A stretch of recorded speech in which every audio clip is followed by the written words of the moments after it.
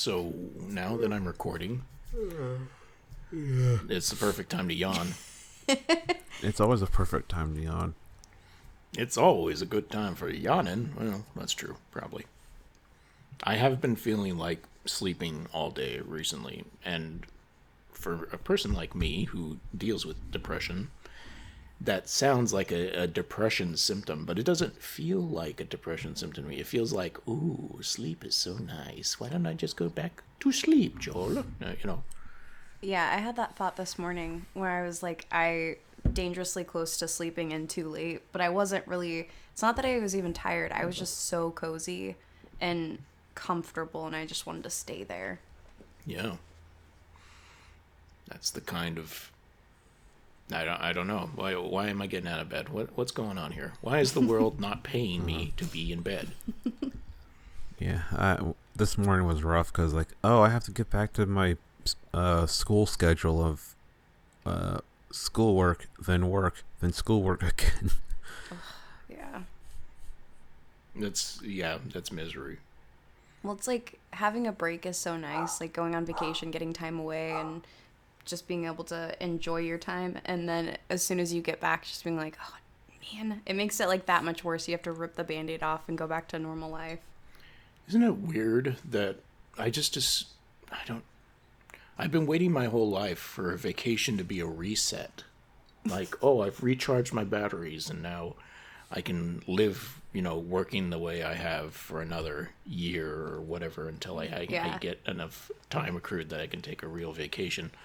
And it's like, it doesn't work. It never has. There's too many financial stresses. There's too many social stresses that it's like you can't chill out. And now during pandemic times, of course, it's extra crappy to even consider going to, I don't know, Disney World. What kind of crazy person would consider to do that? I feel like even when I'm on vacation, I can work from wherever. Like, I always have my emails and all my equipment with me. So it's like, even if I'm on vacation, I still feel like I have to check everything because I'm like, well, it's just going to be terrible when I go back. So if I chisel away at it, it's like, no, this is supposed to be vacation. It's just weird. Yeah. Indeed. It's the work-life home life. Doesn't exist anymore. Yeah. What if I open a restaurant, though? With, I don't know, is that guy my best friend? I don't know. He's the chef. And I was dating a stripper. And we broke up. Although she broke up with me. But I tell everybody I broke up with her. It was time. Mm-hmm. And, based on the previous David Spade conversation we had, I guess this isn't far-fetched for David Spade, because you were saying he has children with a Playboy model? Yes. Okay. He got around, well, I mean, I guess he still does, but, he was He was Pete Davidson of his time. Right. Yes. Let us... I want a t-shirt that has David Spade's face on it, and underneath it says Pete Davidson of his time. That's real good. Hi, listener. I know you were listening to our private conversation, and I want you to know that we all think that you're violating our... What? Where's this Fifth going? Amendment rights. What? Okay. I'm just making up stuff. I don't know. We're talking about a movie. Yeah, I'm Spencer. Before I forget to do that. Oh, yeah.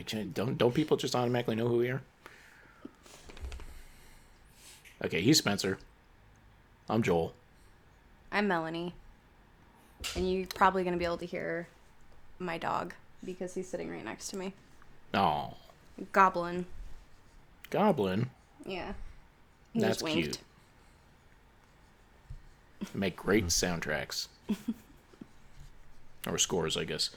So Arbitrary Indiscriminate Movie Podcast. We're doing our series on the great David Spade. Last time I called it Spade Mania or something like that, and Spencer was like, watch your mouth. And I didn't get Yeah. the joke at the time, but now I do. Because that's not a good word. Yeah. David Mania would be better. There's so many Davids, though. David Koechner, who was arrested recently in Simi Valley for driving while intoxicated, allegedly. Yeah, it makes me sad. Who else? David Cross. Famous grump. Oh, he is? He's real grumpy, apparently. Yeah, seems like a real nice guy. I'm just kidding. I'm sure Amber Tamblyn has calmed him down. There's only so much your partner can do. That's true. I like that explanation. They have a baby. As He's we all probably know, calmed down. having a baby fixes all your problems. Yeah, I don't know. Amber seems like a cool person. Yeah, I'm sure they're all nice. Maybe he's grumpy because he has a baby. You ever think about that? Nah. Sleep deprivation. Did they have a baby a long time ago, or was this just recent? They got married kind of recently, because I think he's like 20 years older than her. She's older than I thought she was, so it wasn't. Yeah, but no, they have a kid. He's a daddy now. Oh, good. In his 50s. Yeah, the perfect time. Gives me hope to make a mistake when I'm 50. But we're not talking about. We're talking about David. Beep. No. His name is David Spade. I mean, he didn't pick his last name. That's the name he has. Okay, yeah. Last time we talked about the Wrong Missy. Now we're talking about Joel Torres's pick. That's me. And I chose the movie Lost and Found from 1999. So senior year of high school, I was wearing my Matrix shades. And what else came out in 1999? Was that not? Magnolia. Oh, yeah. And a bunch of frogs fell on me. The Kevin Spacey movie. Is that Kevin Spacey? I've never seen that movie. You talking about American Beauty? Yeah, the plastic bag thing. That's all I know. Oh, and the creepy stuff about that movie. Sure. The only thing people ever talk about is the plastic bag and the creepy stuff. Mm. I have not bothered to rewatch that movie since the early 2000s, I'd say. Yeah, same. Unlike Forrest Gump, which I'm dropping the Forrest Gump references all the time. Lost and Found is a romantic comedy starring David Spade as the lead. Nope, don't turn off the podcast. He is actually really good, in my opinion. Yeah, he definitely is doing the lower key. I'm just the kind of a witty jackass thing, but it works here. Where Wrong Missy, it's like, you're not even trying. What are you doing here? Yeah, because I watched this back to back with Wrong Missy, and then I rewatched part of it today. It's weird. It does work here. Like, everything he's doing in this, I think he's funny. And because I was thinking of like comedies like this from around the time, and I was like, who is he comparable to? And this isn't a good comparison, but my hot take is I think that David Spade is not necessarily funnier, but he's more likable, and I find him funnier than Ben Stiller. Because Ben Stiller, I feel like, was in some stuff kind of like this, where he was like a romantic lead, but doing the jackass dumb thing. And that doesn't work for me. He's a bit more one note when he's playing it straight, and when he's a bit more wild, it's better. Yeah. Like Zoolander's like the perfect example of like him going out there with a character is more fun than like Meet the Parents, which is fine, but painful. Yeah, but it's also like, okay, I get it. He's better like doing like sketch comedy. I was thinking of like Along Came Polly and Something About Mary, like just that stuff where it's like it's kind of similar. I mean, not really, but you know what I mean. Right, yeah, like he's a kind of hopeless, lovelorn person who's navigating the relationship, and he's got his own hang-ups, but aren't women crazy? And like doing outrageous things to get the girl. Yeah. It's as opposed to like Adam Sandler, who this is the year in all his movies, it's like, oh, he's definitely handsome. You know, Adam Sandler can score random chicks. He doesn't need to be witty. He just happens to also be witty. You know, like come on. Although in Eight Crazy Nights, his character is clearly designed to be like, what if he had a 6-pack and was really in shape? Which is like a really weird, like, is this a fantasy of his? Well, obviously. It's all he ever wanted. Don't rewatch 8 Crazy Nights. I almost did this year. When I was like 12 or 13, I thought it was great, and then I watched it a couple of years ago, and no, just no. Is it just not good at all? Like I can handle like offensive dumb comedy from like a prior era, but this one is kind of it's also just extra lazy and too gross, and it's just like, I don't know, it's like it's just kind of it's just a bad match for in a lot of ways.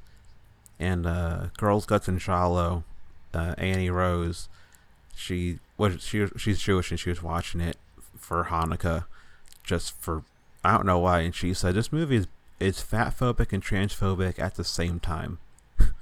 I'm not surprised. I mean, I almost feel like that's because they're trying to be less offensive altogether and less sexist. Like we were talking about when we were talking about The Last Missy, we were talking about Wrong Miss. Opportunity, or The Wrong Missy. When I say The Last Missy, that's the sequel.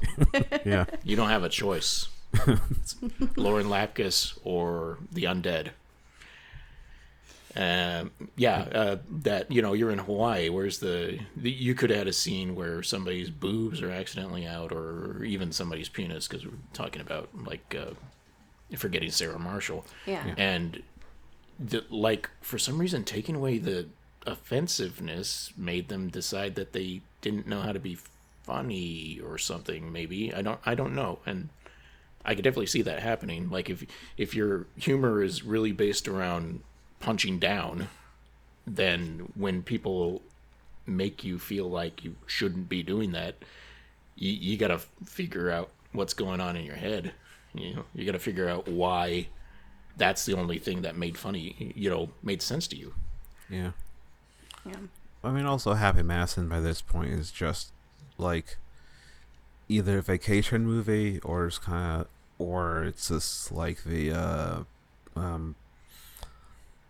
like what's a lazy comedy that's an excuse for Adam to hang out with his friends.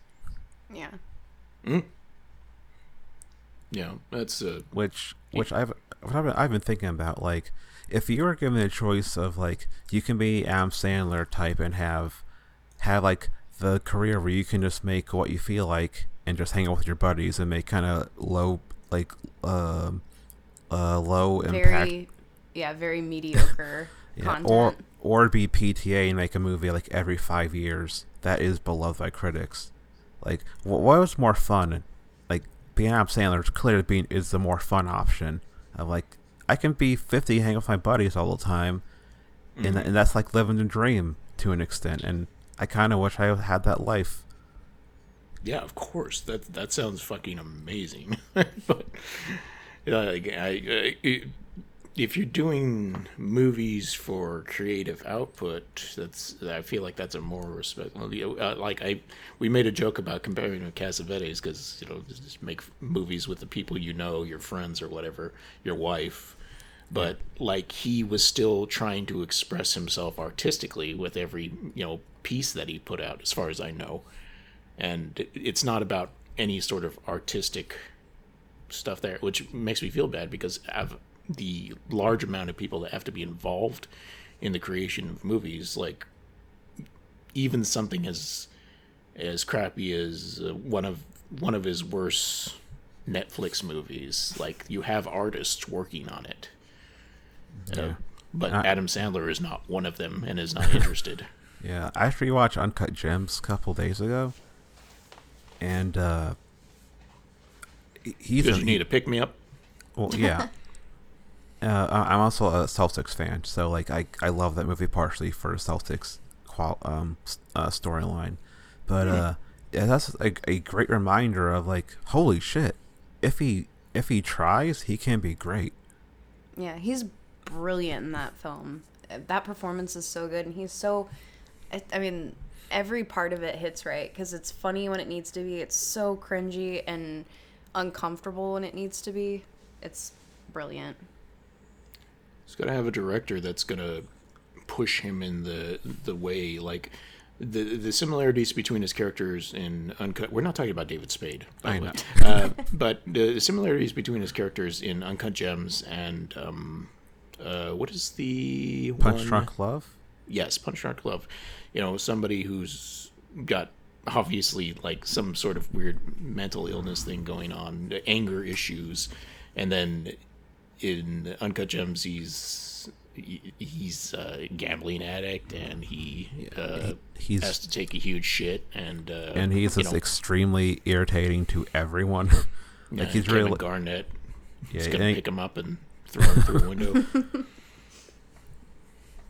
All he said was, "Don't lean on the fucking glass, assholes."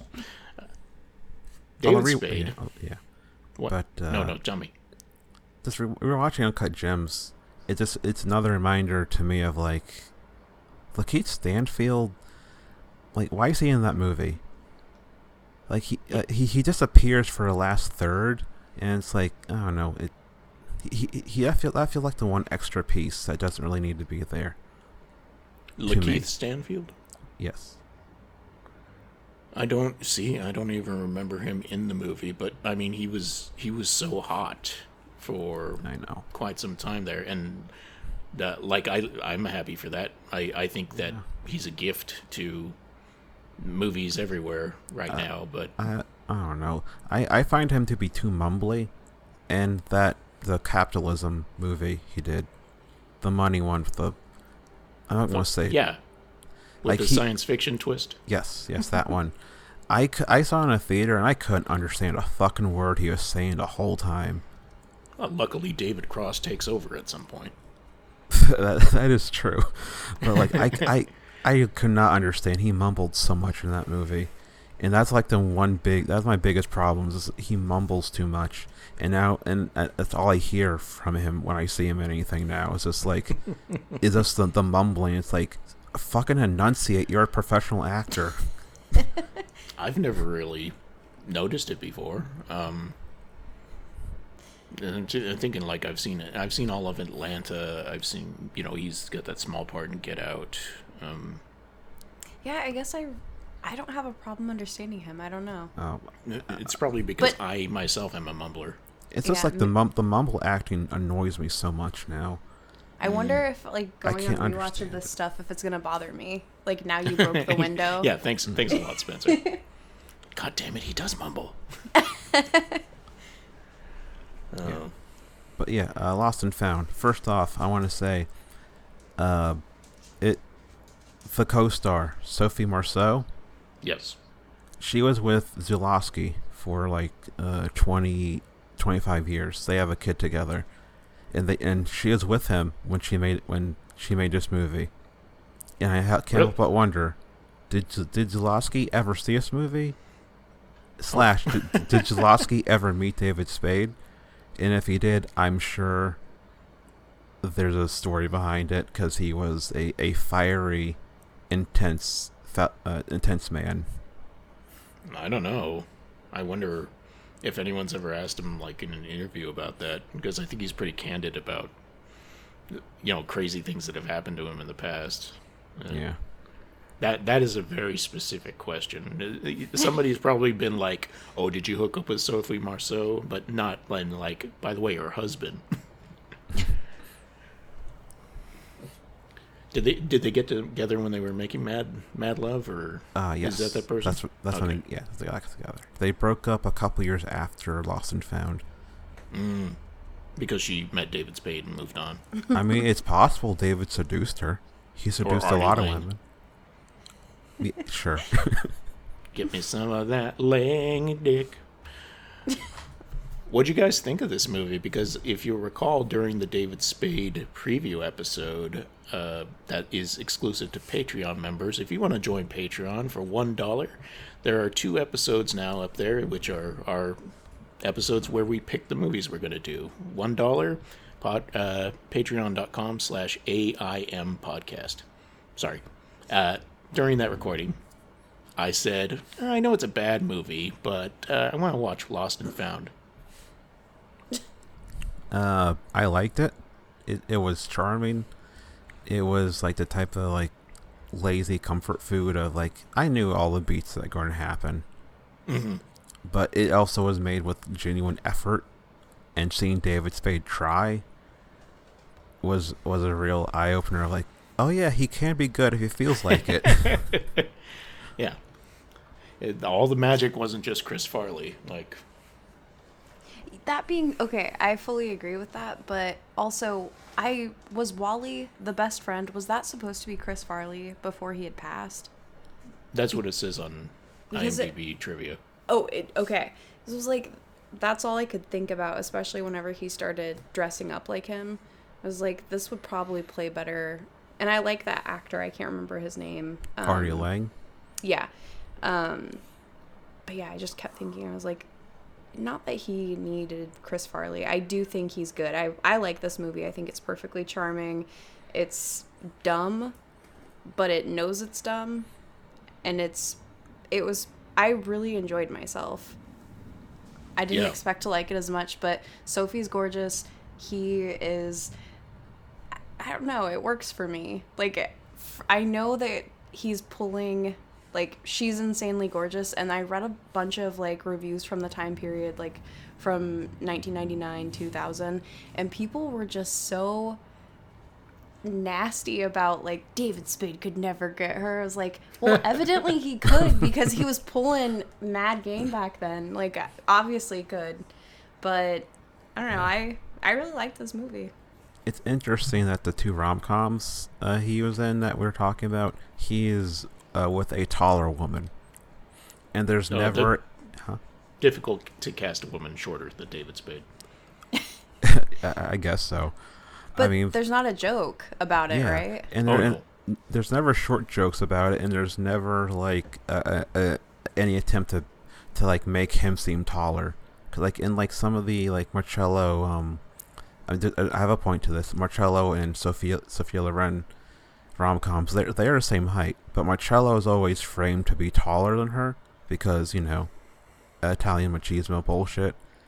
Sure. But with this, it's like David Spade is noticeably, you know, looks shorter than her, and he's shorter than Lauren Lapkus, and Lauren Lapkus is close to 6 foot, and it's like, it's just kind of nice seeing like, oh, it's on. It's just like a nice change of pace.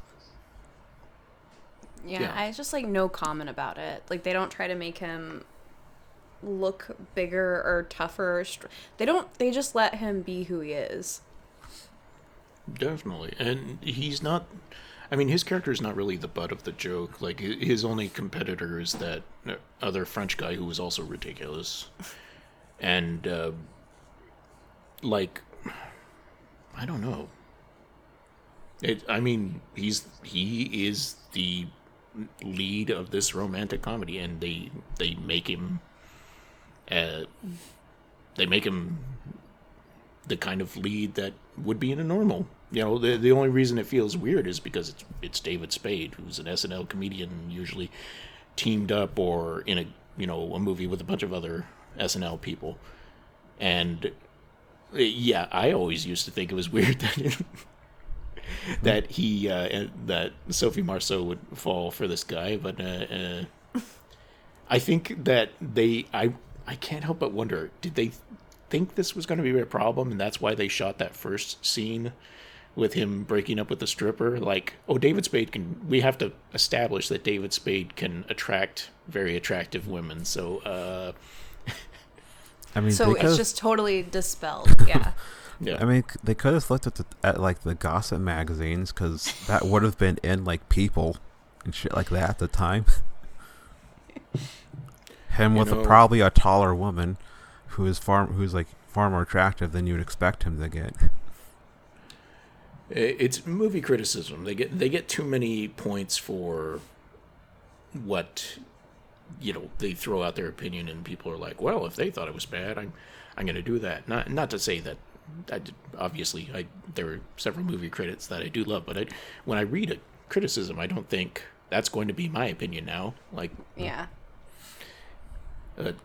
I think it's also we're living in a different age than this was, because you're saying like why they could have just picked up a copy of People magazine and seen this. Like today, you just click on a couple of different websites and you'd have all the reference you would need, right?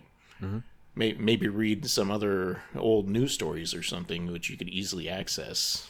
Now, I don't know which film critic you're talking about, but I know exactly how many film critics had a subscription to People magazine. I just happen to have this statistic.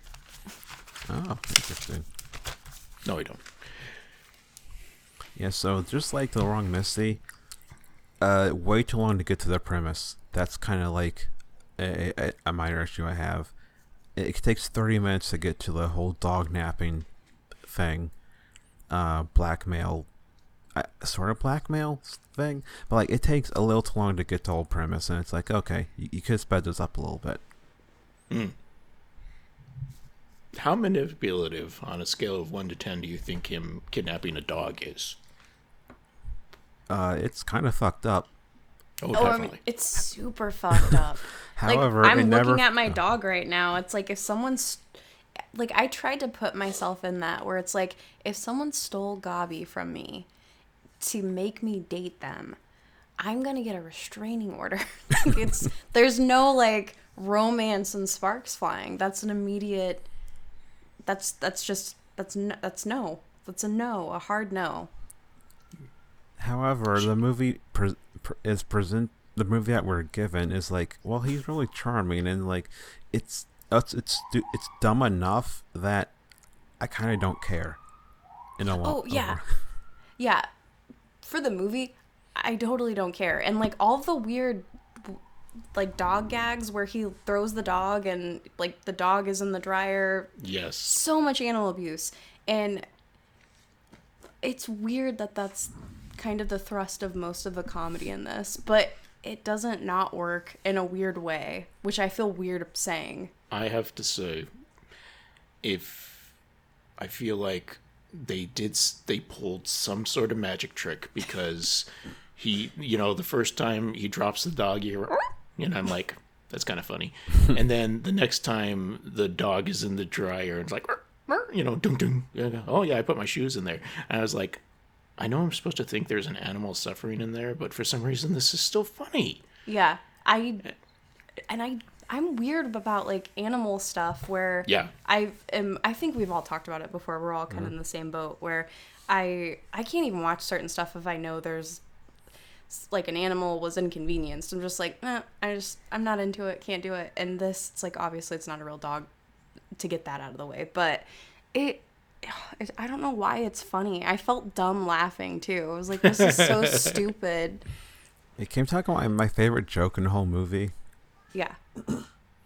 It's when he goes to the bank for a loan, and he says to the guy, "You haven't gotten laid since the shell explosion," and you know why. Oh my gosh. And I was cackling like an idiot, and then I was thinking like, what the fuck does that mean? Because the guy looks ashamed, and it's like, again, what does that mean? There's so much to that weird joke. That's a one I wouldn't be able to unfold. I don't remember that joke. That actor, I had just seen him in another movie. His name is Christian Clemenson.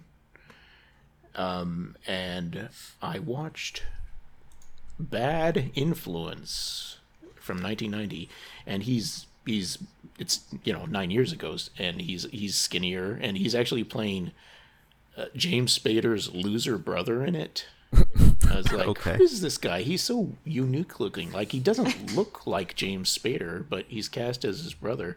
And then I see him in this movie. I was like, I think that's the same guy. That's weird.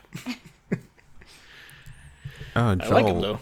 Yeah, Joel, someone in the cast in a minor role is in a show that you told me you watch. A show that, well, you're 40, so never mind, it fits. Goliath. Yes. Who are we talking about? Ever Carradine.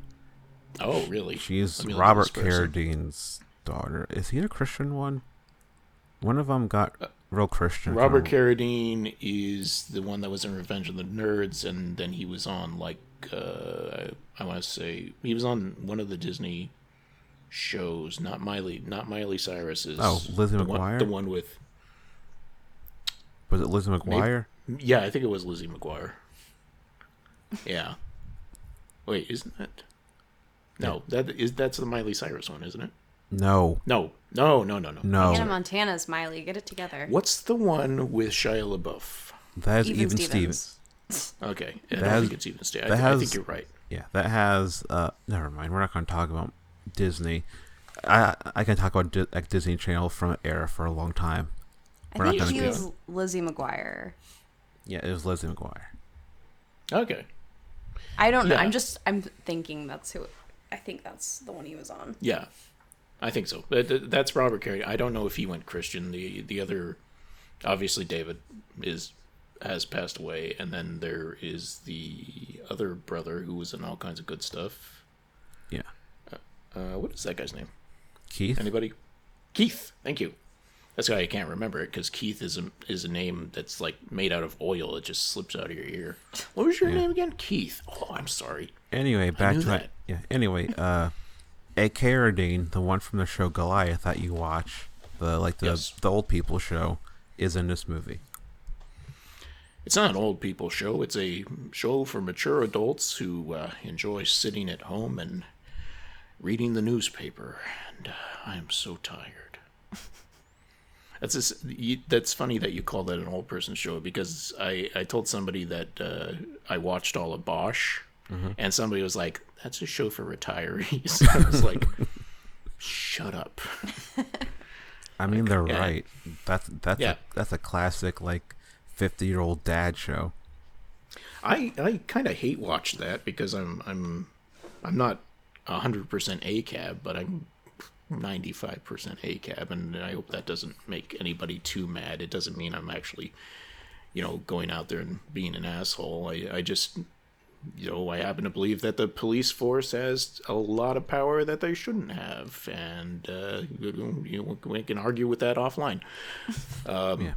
Oh, and that show is about a LA cop who we only do the things by the book, or not. No, he doesn't do things by the book. Obviously, he's a little bad, but his opinion, and he says it on the show, is if you got arrested, you must have done something wrong, which is fuck you.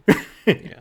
I mean, I like Law and Order, which has its own issues, like SVU in particular, with to talk about rape on TV. It's sometimes it's this is kind of cringy. You just want to say rape a whole bunch, and sometimes I know, it's but legit. that's the one I like. I like I know. SVU too.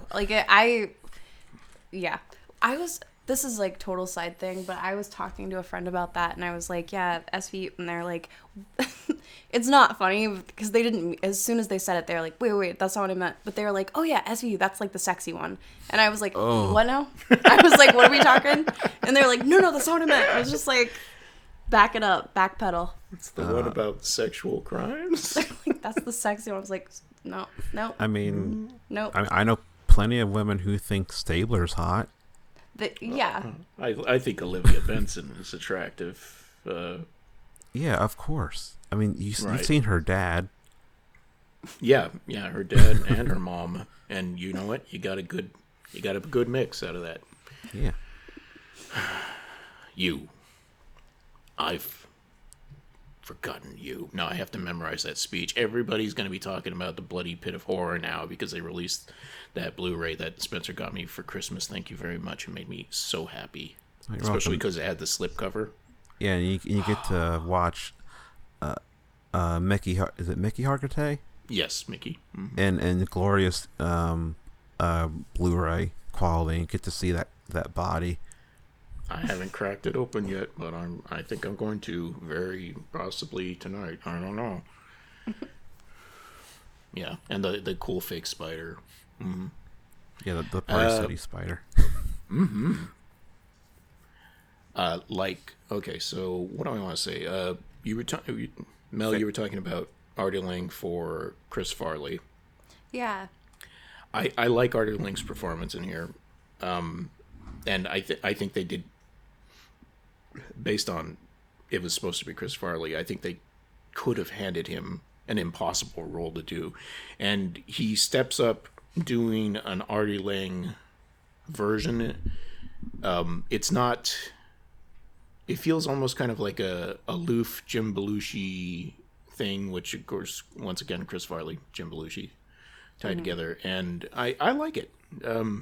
Oh yeah, I wasn't I didn't mean to say that it's not that he's not good, but that was which maybe that just might be a David Spade thing where whenever he's paired with somebody and they're working off of each other with comedy, it's kind of hard not to put like whoever he's with, like, well, would this be better with Chris Farley? Yeah, which isn't fair, but that's why I did with The Wrong Missy with Lauren Lapkus. What if Lauren Lapkus was Chris Farley? I mean, she is bigger than him. She's taller. He has to be paired with someone bigger. Either like wider or taller. Once again, it's very difficult to cast somebody David Spade size. They usually have to go cast in the junior section. They could have cast Melanie in the next David Spade rom-com. She's shorter than him. That's women are an exception to this rule. I don't know if I have to say that. Okay. I'm looking at the cover, the Lost and Found cover, where I am too right now, covering himself the dog, and it's so funny because he's up on his tiptoes, and it's like I think he still had to be made larger to seem like the same height. Well, especially because she's wearing those heels. She's wearing heels, but she's also got her legs bent too. Yeah. So it's like she's bending down. Yeah. Yep. I mean, but she's, I don't know, like, Tell me about Sophie Marceau. She's great. Her Hollywood movies are a real mixed bag because she has the worst Bond movie, arguably. But I was thinking about this. Okay, and I don't disagree with that. She's not bad in Bond. Oh, that's true. She's not bad in anything, I don't think. I think she's the only female villain in a Bond movie. Well, oh yeah, spoiler alert. Like she's the main villain in it. Oh, she's the main villain. Yes, the main villain. Well, no, the main villain's the guy with the face, right? Yeah, but does it turn out that she's actually in charge? I can't remember. In the one she's in, turns out to be the main villain. And they have the only time that it's been a woman. Oh my god, that's progressive for James Bond. I know. Except for Daniel Craig, he's got that thing around his neck where they're gonna tighten the band. He's like, "You're supposed to be in the kitchen. You're supposed to be in the kitchen." Can you say something else, Mr. Bond? Like Braveheart, which is fine, I guess. I read a ton about Braveheart today because I was on, I don't know, I mean, I clicked on her and then I was like, what's a movie around this time period? And I was like, well, when did Braveheart come out? I read so much about Braveheart and I don't know why. There was no reason for it. I went so hard on Braveheart and then I just kept thinking, I was like, Braveheart's not a very good movie. It's just weird. No. Yes. It's just weird. We don't have to get into it. It's just the violence is good, some great action scenes, but besides that, in the whole sequence where he comes Jason Voorhees out of fucking nowhere, hell yeah, is fun. But besides the violence, it's kind of like, we get it. We get it. You love Jesus. There's a whole lot of Christian imagery all over the place in that movie. Oh, the Christian iconography is, yeah. Right. And she doesn't have a very big role in that movie anyway. She's the love interest who gets killed. No. She's the princess. She's the princess, yeah, that he meets later. Man, I forgot so much of that movie already. No, that's fair. I don't remember that much about it. I just remember, oh man, I feel like everybody's parents loved it though for a certain point in time. It won the Academy Award, yep. you know. I know, this it's was so a weird. movie. Yeah, Spike Lee loves it. The battle sequences are good. The violence is good, but that's what I was going to say. The battle sequences. And Spike Lee is a big Mel Gibson fan in terms of a director. Yeah. Mm-hmm. Although I wonder if he still is now. Because he turned his back on Woody Allen recently, so he might have turned his back on Mel. Mm-hmm. Probably not. It's Spike Lee. Who fuck knows? I assume Spike really. I assume that Spike Lee assumes everyone is that level of racist that Mel Gibson presented himself to be. Yeah. Who knows what archaic rules he comes up with, whether or not he's going to be friends with somebody or not. I mean, you could like the Celtics and he won't want to be friends with you. That happened to Marcus Penn. Mm-hmm. He was at a screen or something, and Spike Lee walked past him, and Marcus was wearing a Celtics hat, and Spike Lee said, "Wrong hat," and won't talk to him. Oh, that must be. I mean, that's a good story. Yeah. No matter the outcome, it was good. Very disappointed. There is so I'm looking at my notes here. Assless chaps, of course. He makes a joke when he's in the restaurant, and there's the one idiot guy who doesn't really understand how to. There's multiple idiot guys at his restaurant but the one that's not Artie Lang. Turtle. Turtle. Yeah. It's his name. Yeah.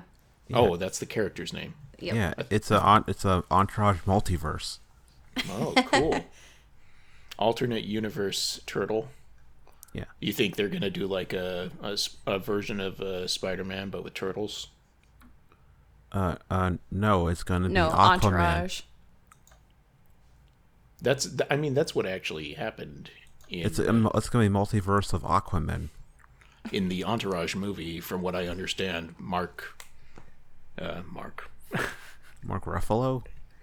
No, the person it's based on. Oh, Wahlberg. Mark Wahlberg, and his crew, which were the people that those other characters were based on, are like in the movie. So it is kind of like a crossover universe thing with Ronda Rousey.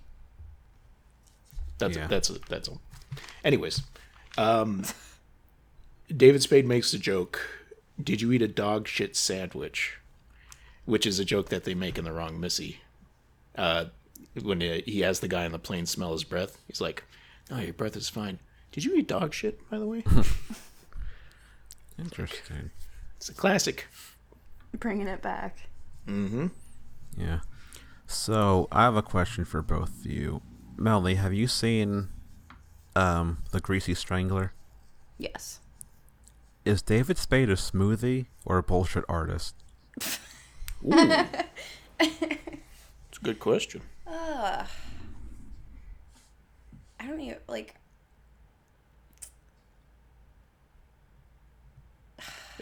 It's hard to think of him as a smoothie. Yeah. Because, like, even when that's funny, when he's meeting his new neighbor, he's not like running a game. He's awkward. Yeah. I don't know. I have to recontextualize this for myself. I don't even know. I didn't mean to break the show. Yeah, way to go, asshole. He's not a smoothie because... Yeah, I don't know. Why was he naked in the movie? I can't remember. The poker game with the old ladies. Oh yes, that's that scene. Note. I like that scene a lot. And those old ladies. First off, one is Rosemary from Dick Van Dyke Show. Mm-hmm. Yep. One is Carol Cook from a movie that I watched a lot growing up that you covered on Please Don't Send Me Outer Space. That unlocked memories of like that's what it was called, Incredible Mr. Limpet. Oh yes, yeah. I remember her. She's Mr. Limpet's human wife. So if you go onto Letterboxd, after my favorite actor Christian Clemenson in the cast list, there was nothing there. There was no Martin Sheen, Artie Lang wasn't listed, none of the old ladies were listed. I actually went on to tmdb.org, which is where they get their information, and I added all those actors on there. Like, this is just something I will do randomly if I'm looking at a movie, and I'm like, why didn't this movie come up? Oh, the actor's not listed. And anyone can do it. You can make your own account and go in and edit those things. Just don't do it. Don't use it for evil, please. I think of the lusty old ladies, my favorite is Marla Gibbs. She's the one who says, "Yeah." The black woman. I ain't no cockblocker. I'm a sucker for a foul-mouthed old lady. I don't know what it is about that, but people will complain about like, oh, that old lady rapping, or that old lady just has a foul mouth. I don't know. It works for me. Oh, she was on the Jeffersons. That's why she looked familiar. Mm-hmm. That checks out. Sanford and Son, the Jeffersons. Yes. She's also in Meteor Man. Yeah, a movie I watched as a teen that I have zero memory of. Oh, you love Robert Townsend now. I mean, he did Hollywood Shuffle. That's a overall good movie. Not great, but good. Mm-hmm. It's just a misfire. I like what he was trying to do. Meteor Man, that is. Yeah. All right. Wait. Who's your favorite lusty old lady? I mean, in real life? No, just kidding. The movie. Oh, probably Rosemary, because I love Dick Van Dyke Show. But it's Stella Harris. I know, but George's mom. I watched Seinfeld sporadically. I recognized her, but okay. Just making sure. Yeah, so some of the other weird crossover besides the rom-com with the taller woman thing, David Spade penis being featured as a joke in both of the rom-coms. Because in Wrong Missy, the whole dick pic sequence, not sequence, yep. but the joke, and then here him walk around the apartment place naked. Wait, say that again. I don't know. What are you talking about? You digitized out for me. Oh, him being naked, and like I think someone sees him walk around naked. But anyway, it's like two dick jokes related to him and these. Yeah. No, I don't think that he was nude during that. I can't remember. There's these two old people. Oh yeah, is he naked during that part? The two old people, and they're like, yeah, he is. The old man is like, yeah, get away from my wife. He made a joke that made me laugh, which was that I was just out here because I dropped a penny. You know, have you seen it? It's got Lincoln on it. He was a president when you were in high school. It made me laugh. I can't do a David Spade. David Spade's delivery is pretty impeccable for almost any of the jokes he's doing in there. It's kind of impressive. All right.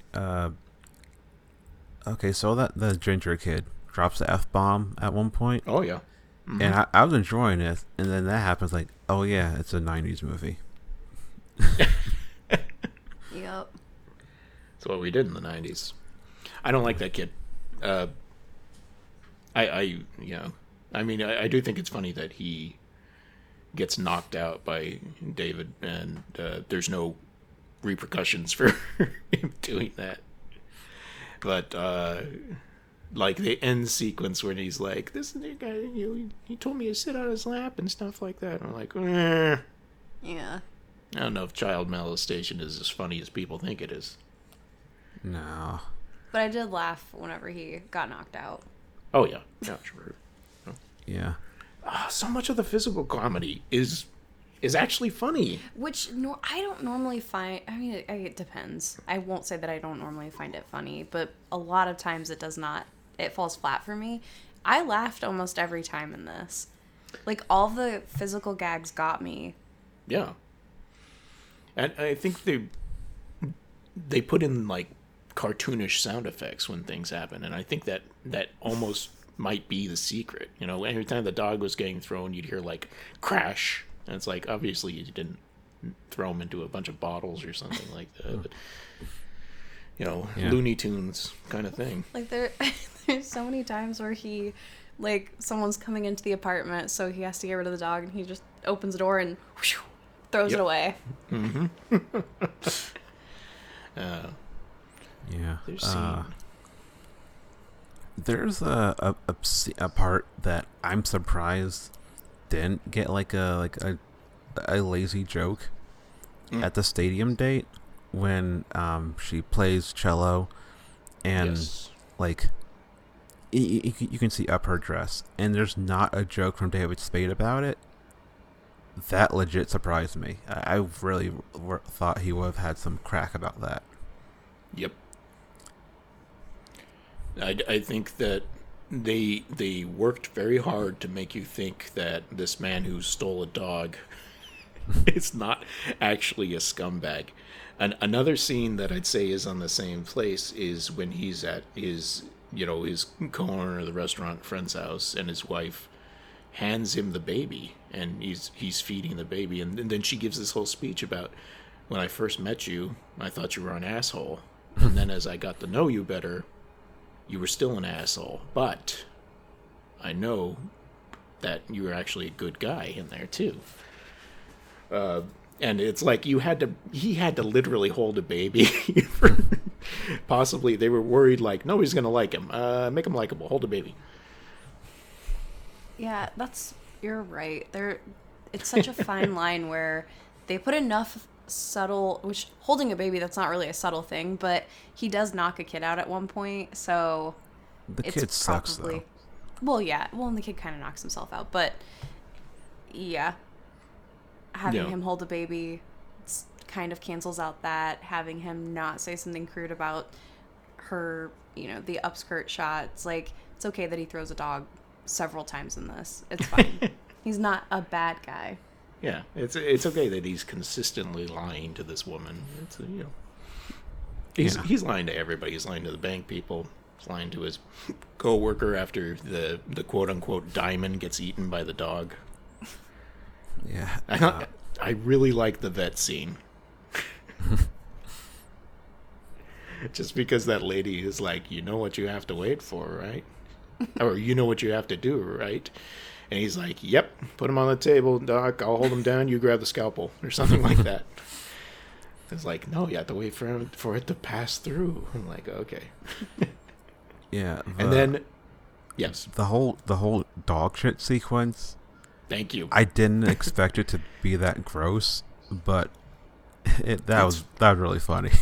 It's a really gross part, and just all the dogs in the park all shitting at the same time, and the fart sound effects. I was like, no, a fart joke made me laugh. Help. Well, I just like the shot composition of him looking for the dog, and then just seeing him in the middle of all the other dogs, and there is like the fart sounds, but like the music that plays too. It was all really funny, and I felt it's like I was ashamed for laughing. It's like, this is actual toilet humor. Yeah. Yeah, then Ari Lang like rubs dog shit on himself, and like, it's really dumb. But like, man, that really made me laugh a lot. Yeah, you got some here. Did I get it? Yeah. Yeah, you got it. And I could see Chris Farley doing the same like joke and his version of it. And Yeah. it's slightly different in my mind the way he would have done it because I mean, to me, Artie is like cruder Chris Farley, right. which Yeah. which I don't think Chris. I feel like Chris Farley would have said that this is too far. I don't know. But this feels I mean- straight up like Ari Lang would have been was A-okay with this, or maybe even suggested this. This is not a surprise from him. But Chris Farley, I can't really see him being like this gross. Chris Farley, like in movies that he wasn't the star in, he definitely did some grosser type roles. Like I'm thinking of there's the bus driver in Billy Madison where he's kind of like a scumbag. That Veronica Vosh. Dirty Let's see. Work. Yes, that's the one I was trying to think of. Yeah. He is scum in that, and that movie is full of scum. I rewatched it after Norm passed, and I like that movie a lot. It's a good movie. Yeah, I've always liked that movie. Mm-hmm. Yep. You gotta watch it again now that Bob Saget is I president. know. Who's next? Dave Coulier. Finally. Oh, he's not in that movie. Yeah, that scene. Seeing Bob Saget passing made me remember a weird high school memory. I hung out with a few Christian kids because they were into video games and mostly fine, and they always make these horrible jokes, and they'd say like they wouldn't say Saget, they'd say the other F word because he was on Full House, and to them that show was gay, so therefore it was bad. Wow. Like they're the type of Christian kids who, if you said hell around them, they would freak out and be like, "Don't use that language." But they'd use the other F word kind of 'Cause freely. It wasn't a bad word to them. It was a label. Yeah, and I stopped hanging out with them by senior year because even at that age, I wasn't fully evolved, but I was still evolved enough to be like, this hypocrisy is bullshit. I don't want to be associated with you anymore. Yeah. I wrote a note that is a quote. It says, "I'm over in 10 if you ever need anything. Milk, flour, husband." Oh, he must be talking to her. Yeah. And doing his like side sarcastic thing. This is such a generic rom-com. It has a basketball scene. In the basketball scene, like because that's such a staple like joke in and of itself at this point that the David Wayne movie, what is it called? They Came Together, has a basketball scene, and seeing the basketball scene is this like, oh, this is kind of the same thing but played straight. Definitely. That's what people do. They play basketball. Yeah, and also watching it made me realize, oh, that's just a cheap way to have like dudes hang out together without a lot of women around. Like just to like establish that if it in a rom-com. Yeah. Because Well, when you think about the logistics of the other kind of sports that men may be into. I think basketball is probably, maybe soccer, kicking a soccer ball back and forth, but like there's so little you have to do. You just got to find a hoop and have a basketball. And costuming is easy. Either gym shorts, a t-shirt, or nothing at all. Yeah. No? Okay. I didn't even clock the basketball scene as anything because I also shot some hoops back in my day in the 90s. I was never on a basketball team. When you and your friends were talk about women, you'd be shooting hoops. That is correct. Yeah. They would always be talking about things I had no idea what they were. I was like, "Get the ball in the hoop." and you're like, hey man, you just gotta commit and tell her you love her, and then you'd shoot a swish. Yeah. Or you have the one guy that's like, man, you don't even need her. Just don't worry about it. Just play it fast and loose. Yeah. Come on, man. Listen, you and I going out tonight, okay? I need you. You're going to be kind of like, I'm going to be your wingman. You know what? I'm going to be your wingman. I'm going to give you the honor of me being your wingman. Mm-hmm. And you know what? It's going to, you watch. It's going to be just like this. And he shoots the ball and it bounces off the hoop. Okay, that was supposed to go in, but trust me. Yeah. Let's write a 90s rom-com. It would be, done. It writes itself. Yeah. Yeah. What other notes? It's a lot of jokes that I liked, but one part I liked was where was it? Oh, the little person at the end is Caucasian Tony Cox. Pretty much. And I don't know, I was part of me was like, when I first saw him, like, oh, it's another Tony Cox movie I've never seen, because I find him to be a endlessly enjoyable presence. Particularly like Bad Santa is my favorite role of his, but that's right. The guy that's randomly the mover, and no one, once again, nobody's making any jokes about his size. No. Which is pretty good. Yeah, just some Caucasian little person, not Tony Cox, but still. Yeah, I'm surprised. Like, there's so many easy jokes they could have made, and they avoided it. And I don't know, I guess like the Adam Sandler, A Happy Mass and stuff hadn't really seeped into, hadn't fully seeped in yet. Yeah, this is not any sort of Adam Sandler production, is it? Let me see. No, but they're buddies, so like they would have. Right.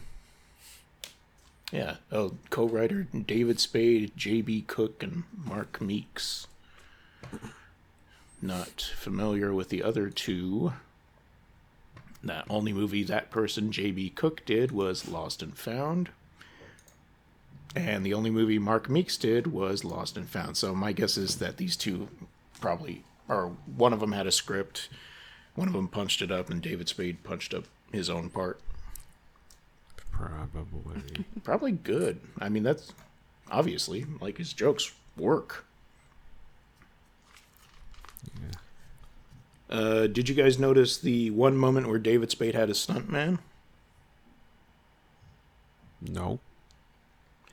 He's in the park with Sophie Marceau, and he's on the rocking horse, making her laugh. And then he tumbles over the rocking horse, and it cuts to a man in a David Spade wig flipping over. And then it cuts back to him getting off the ground. Whoa. I was like, Spade didn't want to take that fall, huh? I don't blame him. Nah. One thing stressing me out like crazy. Him holding that cello. I played cello for 10 years, and him pulling that cello case like a fucking moron stressed me out so much. Yeah. The joke is he's very weak, apparently. Yeah, it's not that heavy. It really isn't heavy at all. No. It's just awkward. Not really. There's a handle for you to hold at your side, like a briefcase. Listen here. I ain't no goddamn cello player. I don't know what the fuck goes on. I'm just a movie writer. Yeah. That's all I got. I did have a moment where whenever he goes to grab it from her, like, no, I got it. And it almost falls. And I was just like, oh. And she's totally fine with it. No big deal. It's like, that's your work. Yeah. That would cost a lot of money. If you had, do you even repair, like, if it gets a broken neck like that, do you get it repaired, or do you have to buy a new instrument? Pretty much buy a new one if it's that much damage. They are not cheap. Well, the plywood ones are cheap, but they're not good or worth the money. You kind of want to spend a lot of money on it. You know, he could have saved himself a lot of trouble just by stealing her cello instead of her dog. Yeah, but don't have any hijinks with the cello. Yeah. No, and I like the dog actor. It was very cute. Yeah. Did you guys see the Tyra Banks cameo? In quotations, cameo? No, I don't think so. She's in the Victoria's Secret catalog. Oh. When is there a part of the Victoria's Secret? No, he gets his mail. That's right. Yeah, he gets his mail. What fell? The drill that I used to put up my desk light was on my desk, and I just bumped my arm into it. It's fine. Okay. Yeah, but yeah, the Tyra's in that catalog. And that another reminder, like, oh yeah, I forgot, like, that was a staple joke of the single guy gets the Victoria's Secret's catalog instead of actual porn, which I guess you can't, they'd be too vulgar to show, like, a Playboy.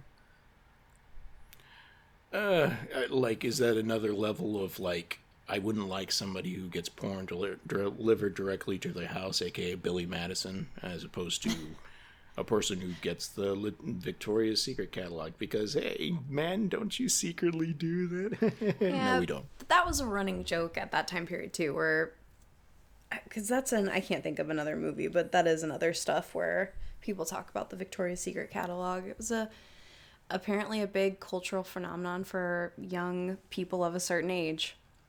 It's in Malcolm in the Middle. I think the oldest brother gets Victoria's Secret's catalog when he first moves out. I think when he goes to Alaska during that weird arc. You have to fill out like a card, do you think, or do you have to like go to the store and sign up? It takes a certain amount of bravado to walk into a Victoria's Secret as a single man and be like, I'd like to sign up for your catalog, please. Especially a teenager. Oh, yeah. Jeez. Yeah. Yeah, not going to pull that off. We never talked about Jon Lovitz and how that scene is really funny.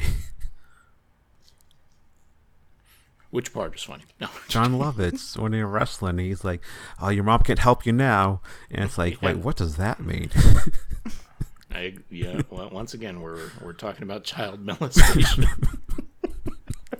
It's funny because it's Artie Lang thinking it's okay. Yeah, uncle. Yeah, I mean, yeah. And Jon Lovitz is funny. Yeah, I guess that's like the one real lazy joke, but like it did really make me laugh. But also he's a real pet psychic too, which makes me question: is this a fantasy movie? No, I'm not giving it. You could excise that scene, that Jon Lovitz scene, and the movie would not be any different, But I mean, it is a fantasy movie because we established that David Spade actually could have incredible women that seem that he shouldn't be able to. So where is the fantasy? I guess the fantasy is that after having thrown a bank executive's wife into a table full of stuff on her birthday, that you would still get your loan. That's kind of fantasy. Yeah. I don't know. I think I like Wrong Missy more than this, purely because Lauren Lapkus is gives that movie so much life. And like this movie is overall better in pretty much every way, but there is no performance quite like Lapkus' performance in Wrong Missy. I think you could say that about almost any other movie ever. That's true. Yeah. Yeah, no, I definitely like this movie better. But that's not... Well, I mean, it's a reflection of the movie overall. But, like, this is... when we get to the Spadometer, we can't call it that. No. Yeah. Apologies to all the people who are probably going to edit that specifically out of our podcast so they can prove I'm a racist. You don't have to do that. I'll tell you, I'm a racist. Everyone's racist. God. Yeah. Mel, I feel like we haven't got enough. Do you have favorite scenes you want to talk about or anything like that? I mean, we covered all the ones that I really love. I was just so surprised that so much of the physical humor, violence towards animals and children really just worked for me. And I don't know, maybe that's just the state of mind I'm in, but I really enjoyed it. I was surprised. I had seen this before, but I didn't remember it. And I feel like the poster for this in the front of the VHS, that's one that one of our little rental places had up for a really long time, way after they should have been advertising for Lost and Found. And I don't know, it's just something that I didn't remember specifically that the cello scene with her on the stage was from this, but I remember that because, I mean, it's memorable. She's gorgeous, and it's played in a sincere way. Like, it's not, there's no jokes. There's nothing during that scene. He's watching her, and their little back and forth whenever, like, later when they go back there and they're talking to each other. It's very sweet. Yeah. So, I don't know, it works for me. It works for me as a comedy. It works for me as a romantic film. I liked it a lot. There's nothing in particular that, like, that I want to talk about. Let me see. I have some notes on this, but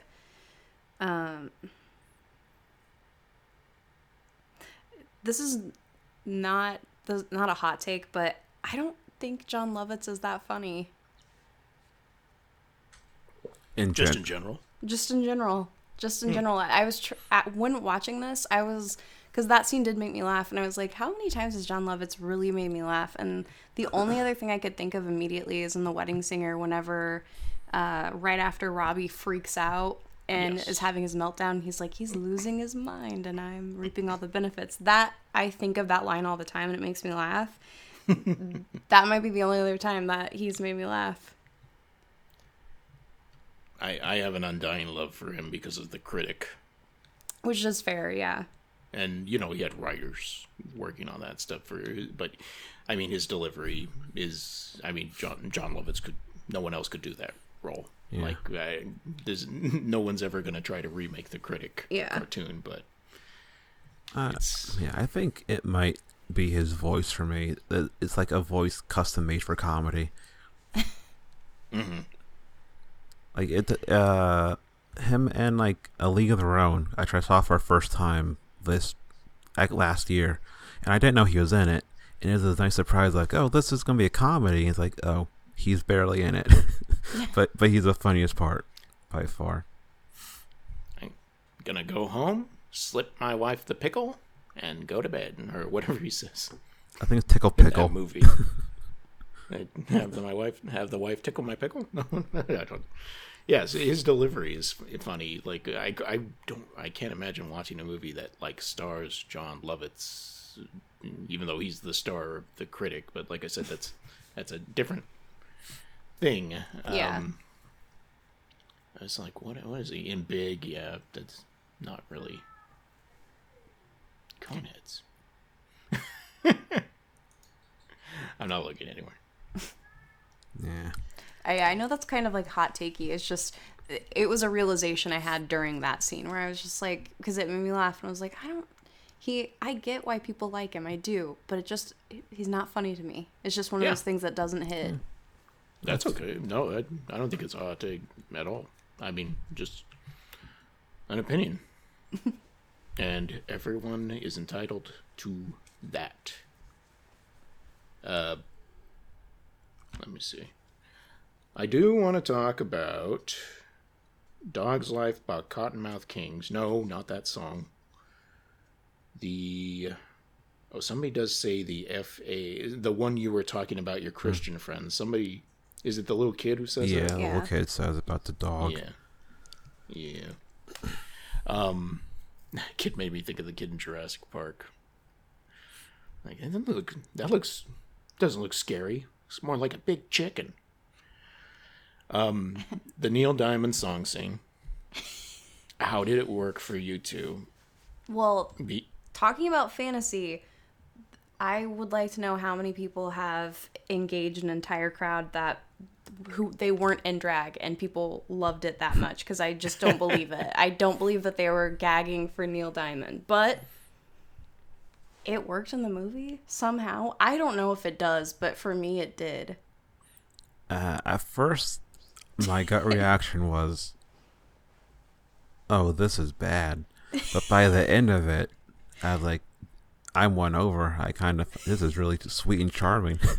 It was. Why? Well, he's doing it because the guy's like, well, just because you came and talked to me doesn't mean you're going to get the loan. And then he hears that Neil Diamond can't make it, and it's his wife's favorite artist.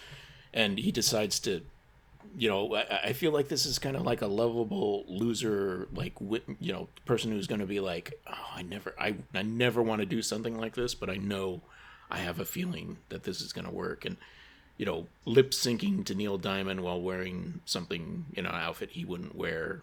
And at first, just him lip syncing, I think, is super entertaining because it's David Spade, doing this performance. And then when the asshole French guy, who I also think is very funny in this movie, that part where he's just naked in her apartment. Oh, that got me. Yeah. When the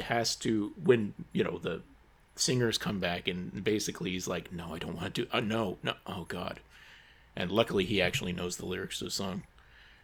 And they don't, try to auto-tune him. It didn't exist, I don't think, yet then. I believe it David did Spade's... because the Cher song, I believe in Life After Love, had already come out. Oh, you're definitely right. They should have got Cher on the phone, get that equipment in. I'm sure she was busy. Mm-hmm. It's possible. But it's just him singing slightly off key, and then when, everybody starts getting into it, I kind of felt this, this warm feeling in my body, like this is fun, and I'm really having a fun time. And I would be super embarrassed if somebody I knew was doing that, but watching David Spade doing this at a party, I don't know. Yeah, I thought at the beginning of it, because I do get pretty bad secondhand embarrassment. I hate watching people do things that are embarrassing because I feel like I do feel bad for them. It's not a comedy thing. But slowly I just got won over. I don't know what it is. It shouldn't work. And I don't think this should ever be in a movie again, but it worked. It worked. I don't know why. Everything about it, what he was wearing, who he is, the song choice, it just worked. It's so weird. Theory. Maybe he works as a lovable loser in this romantic comedy as opposed to every other romantic comedy, which usually make me want to roll my eyes to the back of my head, because he's not a super handsome guy who just happens to be awkward and nerdy. He's David Spade. And he's doing things, manipulative things, and he's, crazy things, but he's making people laugh, and he's charming himself. And it's like, I didn't think, inevitably these two are going to get together because that dude is secretly super handsome or whatever. And that works. I mean, he's not Quasimodo, obviously. Yeah. Not that there's anything wrong with Quasimodo. I hear he gets around. But nah, he's not your typical rom-com lead at all. Yeah, no. I'm sure Hollywood producers told him you're too short to be in a rom-com. Definitely. And they were right. Except for this movie. Yeah. But yeah, if you had a really hunky guy doing this scene, it would just be cringy and awful. It wouldn't be good at all. Yeah. It has to be him. You're right. Could Hugh Grant do that? No, but he kind of does definitely. it in he not the same, but a Jace in Love Actually, him dancing around as the Prime Minister. That's the best part of the movie. Yeah, I like the girl that he dates too. I think she's the funniest girl in the movie. in my opinion, and this has nothing to do with her performance, she's the most attractive person in that movie. And so many people are like, she's fat, and I want to go back in time and eliminate that. Yeah, I mean, I remember watching that film when it came out, and I was like, is this like a joke in the movie where people are calling her fat, but obviously she's not? Like, I didn't get it. It was just like, she's really pretty. I don't understand. Not that those are like mutually exclusive things, you know what I mean? Yeah. Yes, of course. Yeah. Yeah. What do I have to say about Lost and Found? I feel like I might have seen this on like basic cable at some point. It seemed like Probably. a basic cable type of movie. Yeah. Mm-hmm.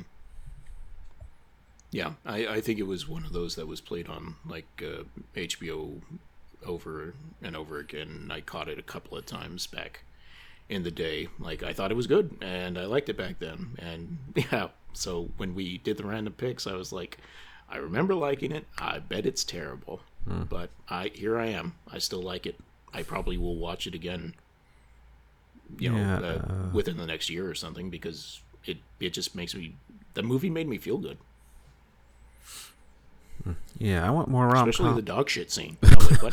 I want more rom-coms of like average like actual comedian men instead of like hunky dudes. Because like if when you get an actual comedian, the comedy works a lot better. Yeah. Mm-hmm. Go back to the 60s. Walter Matthau playing the romantic lead in all these, kind of semi-romantic movies.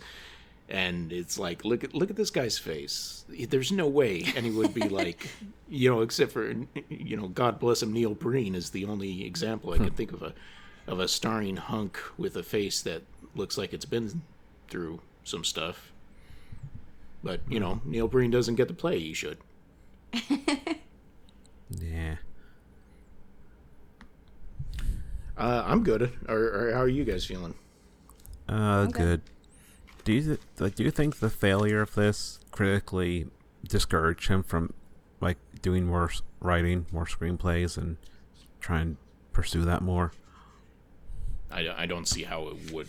Because Jack Black, after Tenacious D movie flopped, he said he gave up on screenwriting altogether. And that's like the one Jack Black movie I genuinely really like, but that is kind of sad hearing. Like, it crushed his spirit to the point he never wanted to write a screenplay again. Yeah, Jack Black in particular, I think, is very hard on himself. And Spade probably was like, well, I took a shot and it didn't work, so people want me to be in these straight comedies. I guess I'm going to go back to do that. But it must have been, it's a difficult time. Chris Farley had died not too long ago, and you got to find your voice and your place you're going to want to be. Yeah, because like the next big thing for him was a big movie, but like Joe Dirt came next. And like that was him and his SNL buddy like working together. Look, Adam was in it, but Adam like produced it. Right. Yeah, and so like that was probably the start of like, oh, I can just hang out with my friends, and make movies with them for the rest of my life. Yeah. If you put it into perspective, that Chris Farley would have passed away like the year before this, something like, or was it 97 or 98 that he passed? I feel like it was 97, but I'm not. Because then he's in Dirty Work. Is Dirty Work his last movie, and that comes out? Yeah, a year later. 98. So then you have him writing this, and it not being, a huge success or moderate success that's just a lot all at once. That's not to like put it on a down note, but yeah, that sucks. Yeah. I mean, you could see why you would walk away from a stressful situation like that. Mm-hmm. And if people are just going to do the jokes that you didn't do in the movie, like, you can't score that, you're too short, it's David Spade, what the hell, Which that's all of everything that I read from the time from that time period where people were reviewing it, that that is exactly what they said. It's just like, man, the movie is self-aware and doesn't do this stuff. Like, of course, everyone else has to call it. It's, I don't know. It's just not surprising. Yeah, just like the Ebert review of Exorcist 2, which I love, but but like in the review he says like Linda Blair got fat, her legs are too chubby. In review, which you cannot like the movie, but don't fat shame a child. An actual child. It's so fucked up. Yeah. Yeah. The weird disconnect where people just think they can just go in on somebody. It's like, ugh. Yeah, that's a whole different thing, but yeah. Yeah. Read that review. It's really like, come on, Ebert. You're a grown-ass adult. You shouldn't be doing this. Ugh, yeah. Roger Ebert is not the god of movie criticism. That, important to film and criticism? Definitely. Was he always right? Fuck no. No. Did he always have the best head about him when he was reviewing stuff? Fuck no. He was a human being. But there are times, like that, that is a good example. I can't think of anything else at the top of my head, but there's been a couple that I've read that I'm just like, what the hell was happening that morning when he watched and wrote this? Because like something was up. It's like venom, just spitting venom. Yeah. On a David Spade meter, Lost and Found, I mean, given that he wrote it and he's actually trying, I'd say probably 10 out of 10. Yes, I feel the only thing I'd say 9 out of 10 for me, because the only thing I feel is that because this is not 100% straight comedy, there are those sensitive scenes, and they work incredibly well for him. I'm maybe okay, 9.5. It's as close to a perfect as we might get. What is the perfect David Spade vehicle? Just his life. It's a 10 out of 10 for me. You guys are making me feel bad. Well, yeah, it's just, it all works. I was so stunned. Like I said, I rewatched part of it today just because I was like, I was trying to think, I'm like, is this really as funny as I thought it was? Was I just tired when I watched it? It's like, no, it actually works. It's weird. It shouldn't work at all. The bathroom humor is disgusting, but I still giggled. I just remembered. Mm-hmm. There's the scene where the dog, I don't remember what's going on with the dog, but they start playing Groove is in the Heart, D-Light, right? Yeah. Oh yeah, and David Spade is like dressed funky, wearing sunglasses, but he doesn't like dance. He's just kind of like holding his arms out. I was like, why isn't he dancing? And then at the end of the movie, okay. The dog, Wally gives him like a whole box of like Fruity Pebbles or something, right? And he's just like on a sugar high. Yeah. And he's laying there next to his vomit, just tripping balls. Yeah. So is Wally. Yeah. Normally the end sequence song thing, like I can't help but think of Something About Mary, which I've never. That personally, that movie is like, I hate that movie. What? Because it's gross. Oh, okay. It's a gross movie. It's very gross. It's and it's a mean movie. It's a fucking mean movie. Yeah, I mean, Kingpin is their best movie. That's also a mean movie. But Kingpin is hilarious. I kind of want to rewatch Something About Mary because it's been a long time. I didn't like it, but it's just one of those things I'm curious. Yeah. I'm not going to begrudge anyone who likes the movie or anything like that. Personally, that's just the way I feel about it. What I was getting at is at the end when they're singing whatever, Buttercup. I don't know who that song's by. Mm-hmm. That didn't work for me the way that Groove in the Heart works at the end, and I don't know if it's just me being weirdly petty. Like, I don't know, the guy at the jewelry store was having fun, the people at the bank, and then getting to see David Spade dancing, and even like Sophie Marceau and the quote unquote evil French guy. I'm quoting myself. Whatever. Dancing in the park and stuff like that. Like, I don't know. It felt like fun, and I like it. Much like the lip syncing scene, like that. For whatever reason, I don't understand why so much of this works, but it does. It's not cringy at all. It's sweet. It seems like everyone got along, which is nice. Mm-hmm. Yeah. Before we close out, if anyone knows if Andrei Zulawski visited a set or met David Spade, can you send me an article or like an interview or something? Because I need to know if Zulawski crossed path with this movie in any way. I'm not as familiar with his work. Would you say any of the scenes felt kind of like a... Like, there was the scene where Sophie Marceau was going to the famous Los Angeles subway, and she had a miscarriage and started spilling milk all over herself. But I didn't think that was a direct reference. I just thought that was, what was going on. No, I mean, David Spade wasn't like a sex monster or anything, so I don't know. I wonder if there's even pictures of them, like, at the premiere. Yeah, I was wondering that. I'm wondering would she bring him along, or was it too dangerous? I don't know.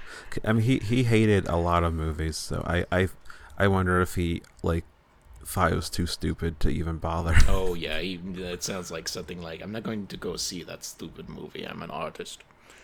I mean, yeah, he kind of was like that a little bit. Rest in peace, Zulawski. You were a genius. Rest in peace, Zulawski. You weren't very fun. He made good movies. But you made some good movies. Yeah. Just like John Cassavetes, who was not fun. No. But made good movies.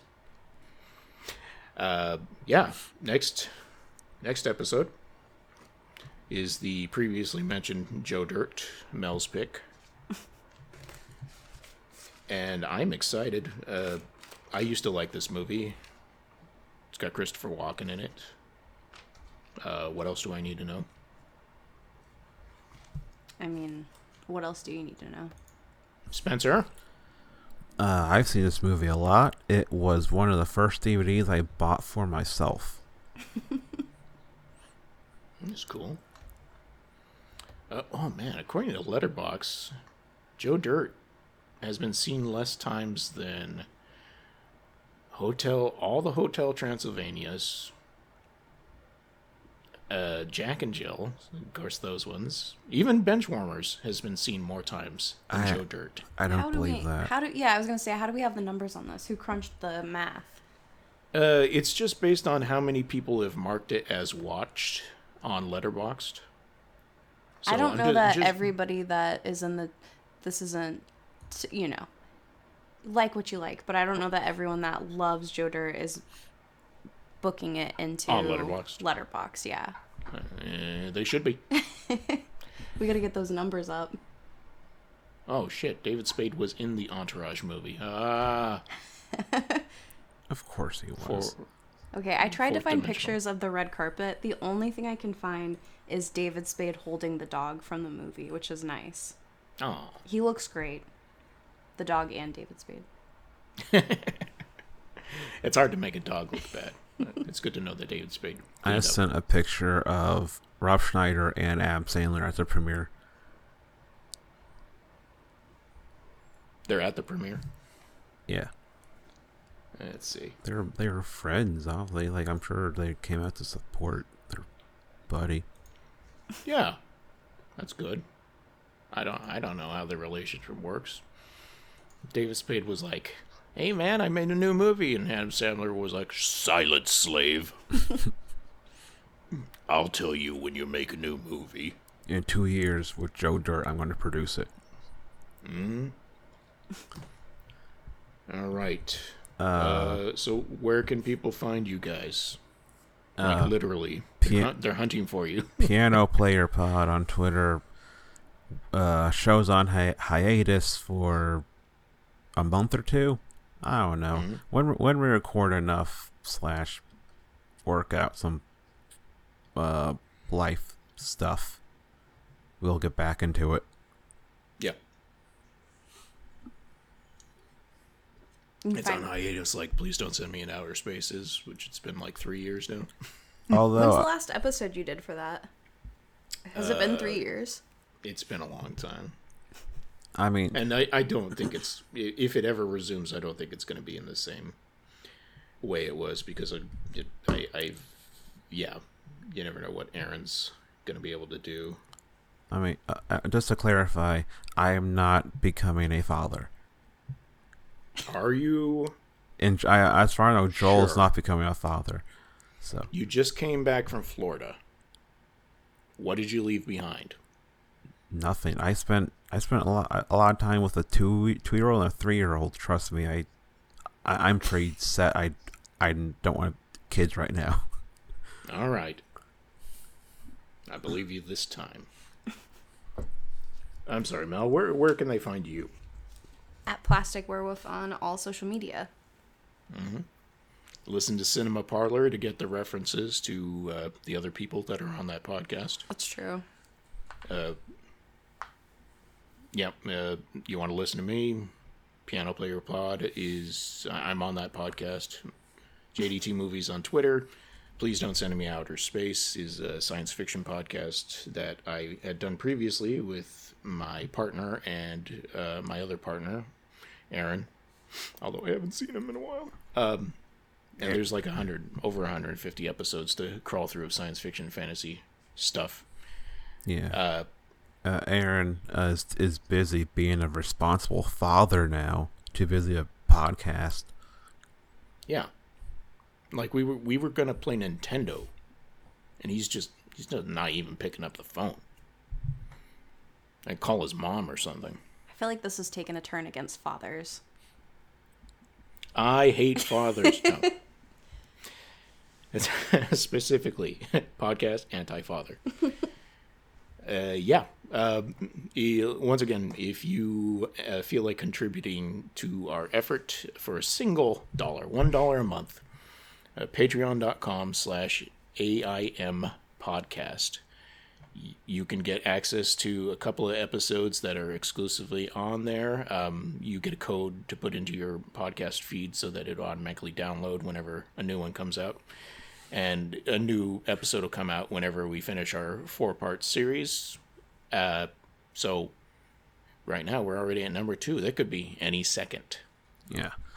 And in case people are wondering, for Shoots Piano Player, we are recording our traditional Richard Gere episode, because for some reason Richard Gere fits into every season we have done so far organically. Gonna have to figure out how to get him in the next season. Yeah, I'm sure we'll figure it out. He has so many connections with his movies. I'm sure I can find some connection. Definitely. The movie for this season is he starred in a remake of Breathless, made in the 80s. So yep, we're gonna have to. It was like if somebody watched Breathless and thought that the interesting character was not the woman, and that was a mistake. I don't want to get into it. It'll be on the podcast. Yeah. Guys, thanks for joining me again, guys. It's always fun casting with you. And as for the listeners, we'll see you next time.